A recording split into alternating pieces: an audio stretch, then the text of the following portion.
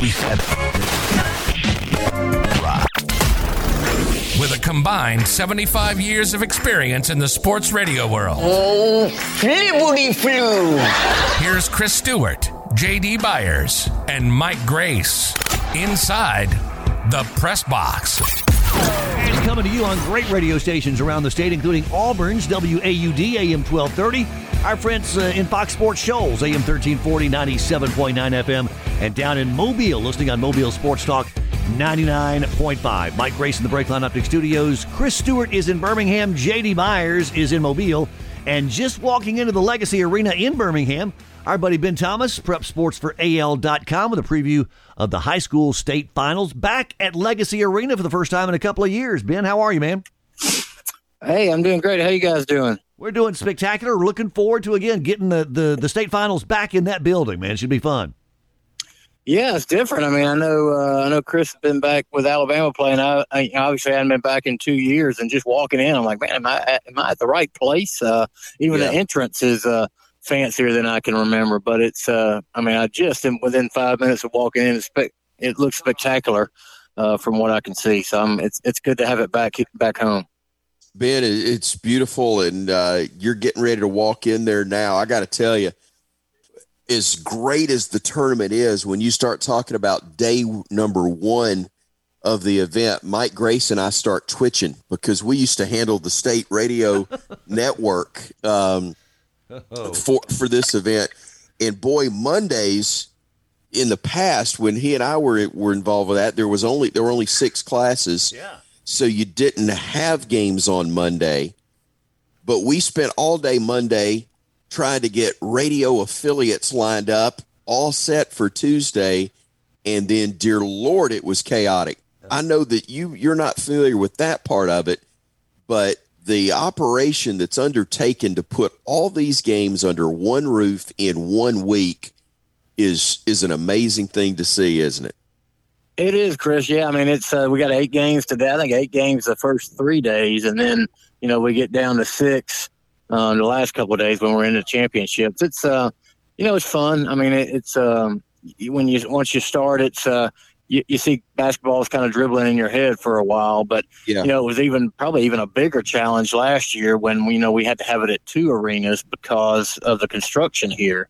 They had it over at UAB and at the Bill Harris Arena. So they had, for parts of the week, they had games going on at both sides. So at both sites. So that was even more challenging. But, I always say, Chris, I could be, I'll be here, probably till 9 or 10 at night, but it's not the most difficult work. I could be on somebody's roof doing that or whatever. Absolutely. So I enjoy, getting to cover and write about these high school athletes. No question. I'm coming back from this really invasive neck surgery, and my wife was like, well, you're hurting all the time and it's rough on you because you're not following doctor's orders. And I'm like, well, I'm going to work and I'm doing the games, but it's not like I'm putting on shingles. And I made the exact same analogy, Ben.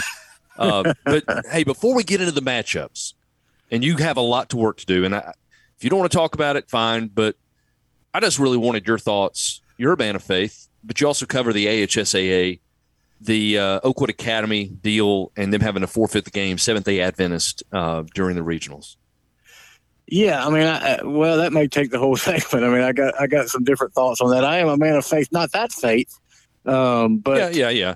It was difficult in several respects. I mean, from the get-go, I think the easiest solution would have just been to switch those 4:30 and 7:30 games. What's come out since then, what Mr. Briggs said in his response to Kay Ivey last week was basically, the AHSAA kind of foresaw this when Oakwood Academy joined. And they said, a lot of our championship events are on Friday and Saturday. That could be a problem. And from what I understand, from what Mr. Briggs has said, they agreed to, sign a letter that said, yeah, we realize that. It's okay. We're going to move forward.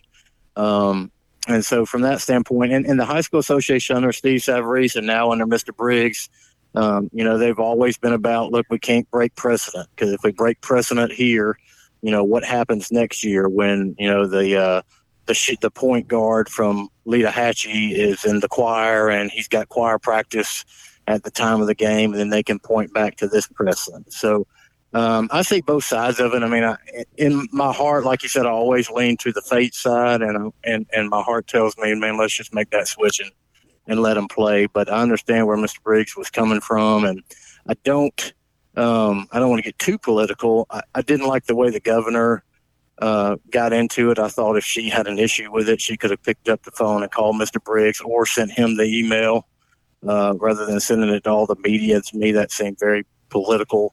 But it is what it is. And like I said, thankfully I don't cover politics, but that's kind of where I stand on it. I don't know if that's not a real clear answer, but it's kind of a difficult. I'm not, I think a lot of people just use any opportunity they can to jump on the high school association, and they're not really for the kids and just money hungry.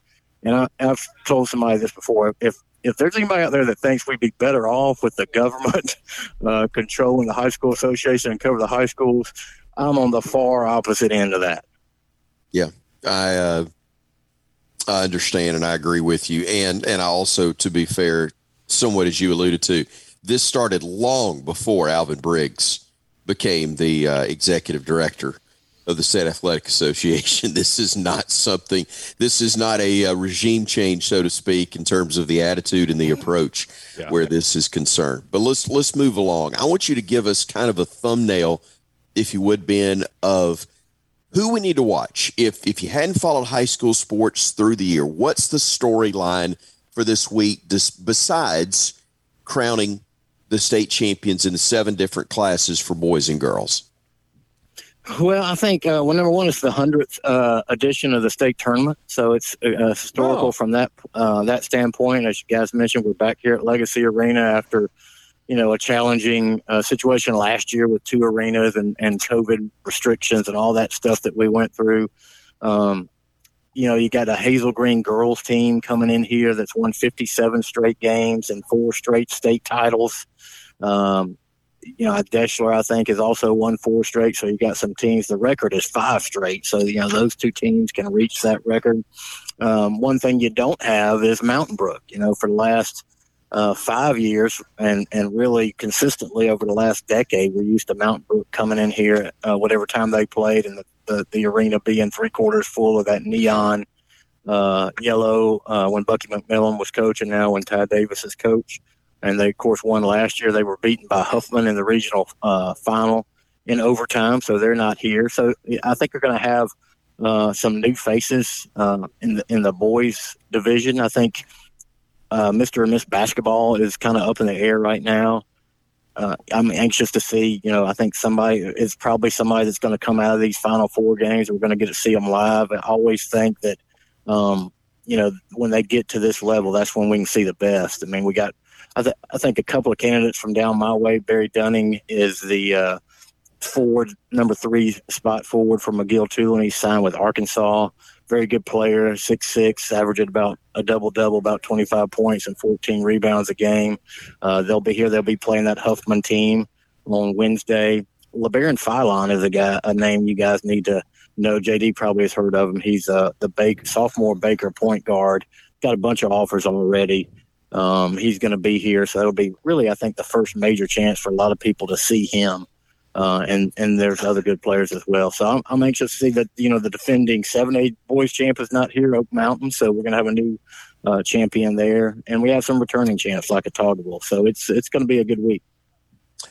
In talking to Ben Thomas, AL.com, about the state tournament, which starts today, I'm not asking you to do a commercial or an infomercial for the BJCC, but we referenced the building earlier.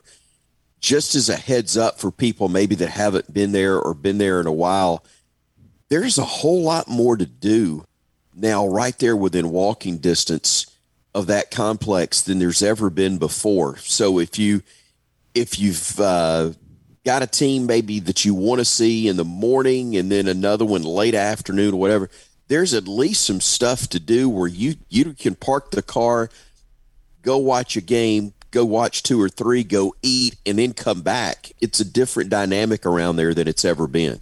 You're right, Chris. Who would have thought? I mean, I can remember 10 years ago searching for places to eat, within walking distance, other than, the sports bar over at the Sheraton, which is where most people went. But, yeah, I came here for the Super 7 to the stadium next door, and I thought it was spectacular. I thought it was great. And you're right, they got all those restaurants over there behind that, and now I got a loud commercial going on the Titantron here, but it's their audition and everything.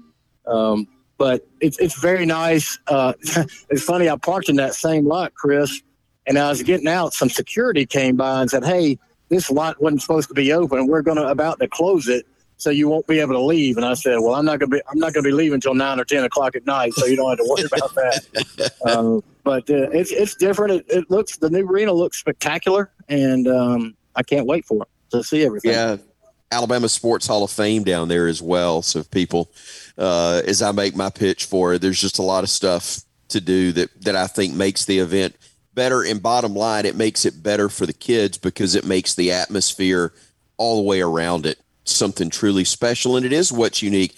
I don't know if there's anybody else in the country that does boys and girls.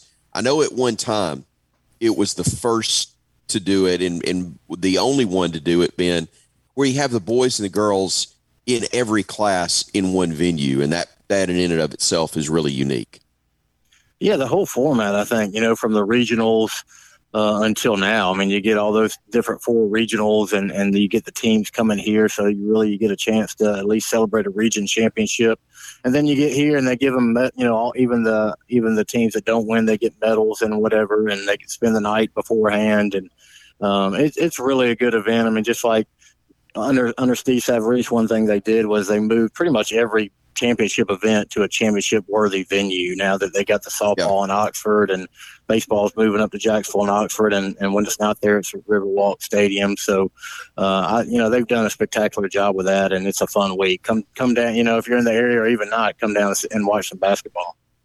And kind of a cool who's who as well. You just talked about some of the players and the Phylon kid from Baker, and he's all that with offers from Alabama, Auburn, South Alabama, some other in-states. He's really good, but when that quality of player and teams come in, both sides, it's kind of a who's who of the coaches who are coming from the collegiate level to get a peek as well with the recruiting still going on. Yeah, that's true. I mean, I was in Birmingham last week when Phylon was playing, and I saw Wes Flanagan there. Philip Pearson from UAB was there. So you'll see a lot of those guys as their time allows, just sitting kind of in the backdrop and watching, and a lot of former coaches, that are former college coaches that are maybe no longer in it or just scouting or whatever will come. It's kind of a coaches convention. A lot of the high school coaches whose teams aren't here come as well to see it. So it kind of brings everybody out. It's kind of a week to celebrate basketball in our state, and just like the colleges you guys have talked about many times, the resurgence of Alabama and Auburn and the college level game. I mean, I think we're at that point in the high school level too. We got parity from Mobile to Huntsville and anywhere in between, and I think that's what makes it so exciting. Ben, you just took it exactly where I wanted to go, in the fact that I was curious if you're seeing, not this week because the tournament stands on its own, but leading up to it, with what's happened at the college level all across the state in the last couple of years, the trickle-down effect, if you will, or did what's happening at the collegiate level start because of things going on at the high school level? Or is it just I hope you can tell the route I'm going. Basketball as a whole, bigger within the state than it's been in quite a while. Yeah, I think, I think at the college level, the major college level, it started with Bruce Pearl and Nate Oates being hired at those two respective schools. And then, of course, Andy Kennedy at UAB as well. Bucky McMillan, brought a lot of attention to this sport when he was at Mountain Brook, and now he's at Sanford, obviously. So, yeah, I don't think it's I just think there's more interest in it. I think, when you're interested in college programs, you're obviously interested in, hey, who might go to the next program? And one thing that's brought a lot of interest is we've kept some of these guys in state, mainly at Alabama. J.D. Davison was a two-time Mr. Basketball, is now at Alabama. John Petty before him was a two-time Mr. Basketball. We did lose Trendon Watford to LSU, who was Mr. Basketball. But again, people got a chance to, Alabama sports fans got a chance to see him at LSU playing against Auburn and Alabama and everybody else. So we have some high-profile prospects that are playing in the SEC. Some of them are staying home, and I think that helps. Yeah, I'd agree with you. Hey, I know it's a busy week. We really appreciate you checking in with us. There's a chance we may try to give you a call later in the week if you don't mind us doing so, just to kind of get a finger on the pulse of what's happening down there. But we respect so much the work you do, especially during events like this, and are grateful that you'd give us a few minutes of your time. Hey, always for you guys. And I might be here 24/7 if I can't get my car out of the lot. So I'll let you know. I understand. I understand completely. I tell you what, Mike and Mike did stay down there. Oh, you stayed next door. I live in Birmingham, so I was driving. But it felt like I lived right there at that table courtside many a week, I promise you. Yeah, buddy. Ben, thanks so much. We'll follow you this week on Twitter at Ben Thomas Preps, and follow you as well on AL.com. Appreciate your time. Enjoy the week, man. Thanks, guys. God bless. You too. That is, again, Ben Dude. Thomas with us from AL.com. We'll cover high school prep. And one thing that comes to mind when we talk about all that goes on and how great that event is, and it's been close to 20 years, I guess, Chris, since I've been involved in it. But I know at the time, and I would think so today, that event doesn't happen without a tremendous number of volunteers. Oh, yeah. A number of which come from the Birmingham Tip-Off Club.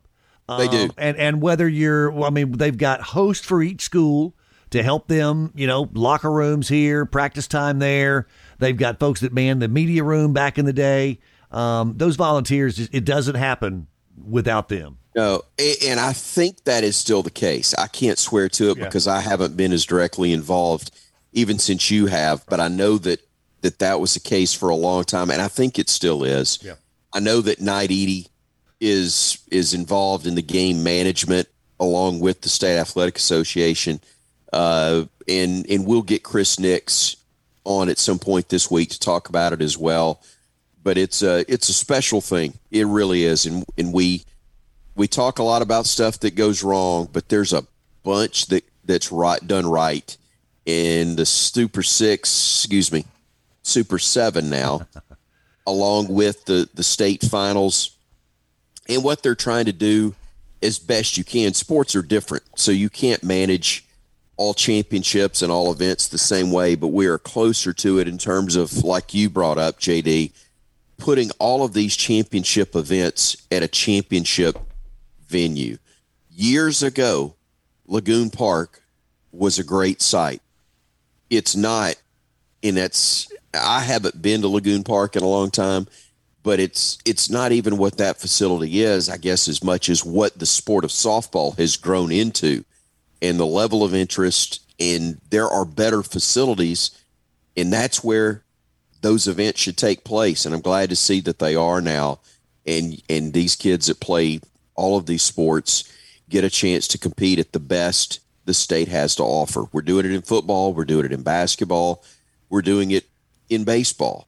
Let's do it where we can in other sports, and it looks like that's taking place. Yeah, and baseball, not to be, not mentioned here, but what a great facility in Montgomery for that, because you want to bring home a blue mat, but I think athletes now more instead of maybe the ring will be something you always have and a map trophy at your high school. But the experience of being able to say, man, we made it to stadium so-and-so or ballpark so-and-so or arena so-and-so for that experience is as much as anything. Look, I played at a very small high school in Birmingham, and we had a Cracker Box gym that was great and loved playing in it. But when what is called Bill Harris Arena now, there at the Crossplex, when it was first built, I got to play in one of the very first high school games in that building. And man, I felt like I was at Madison Square Garden. It didn't seat more than 4,000, Mike, but it felt like it was huge, beautiful building, and it was the coolest experience to be a part of that. And the same thing goes for me back in the day. As you said, we kind of twitched a little bit because of all the work that went into that week. But it was so much fun to walk into that place again at 8 o'clock on a Tuesday morning for us and know that you got 12 hours of basketball coming your way. And, absolutely. And you get a local matchup like John Carroll Catholic and a couple of games that we did where you got, I don't Parker. know, 4,000 or 5,000 people in that arena. It was so cool. Oh, yeah. Look, I did the John Carroll Parker game forever ago where that fire marshal stopped him from coming in. Good as it gets. State finals today. We'll talk about it more coming up. Want to talk to the guys? Hit them up at the contact page, online at PressBoxRadio.com, or find them on Twitter, Facebook, and Instagram at PressBoxRadio1. That's PressBox Radio and the number 1. That's how you can earn access to the Press Box.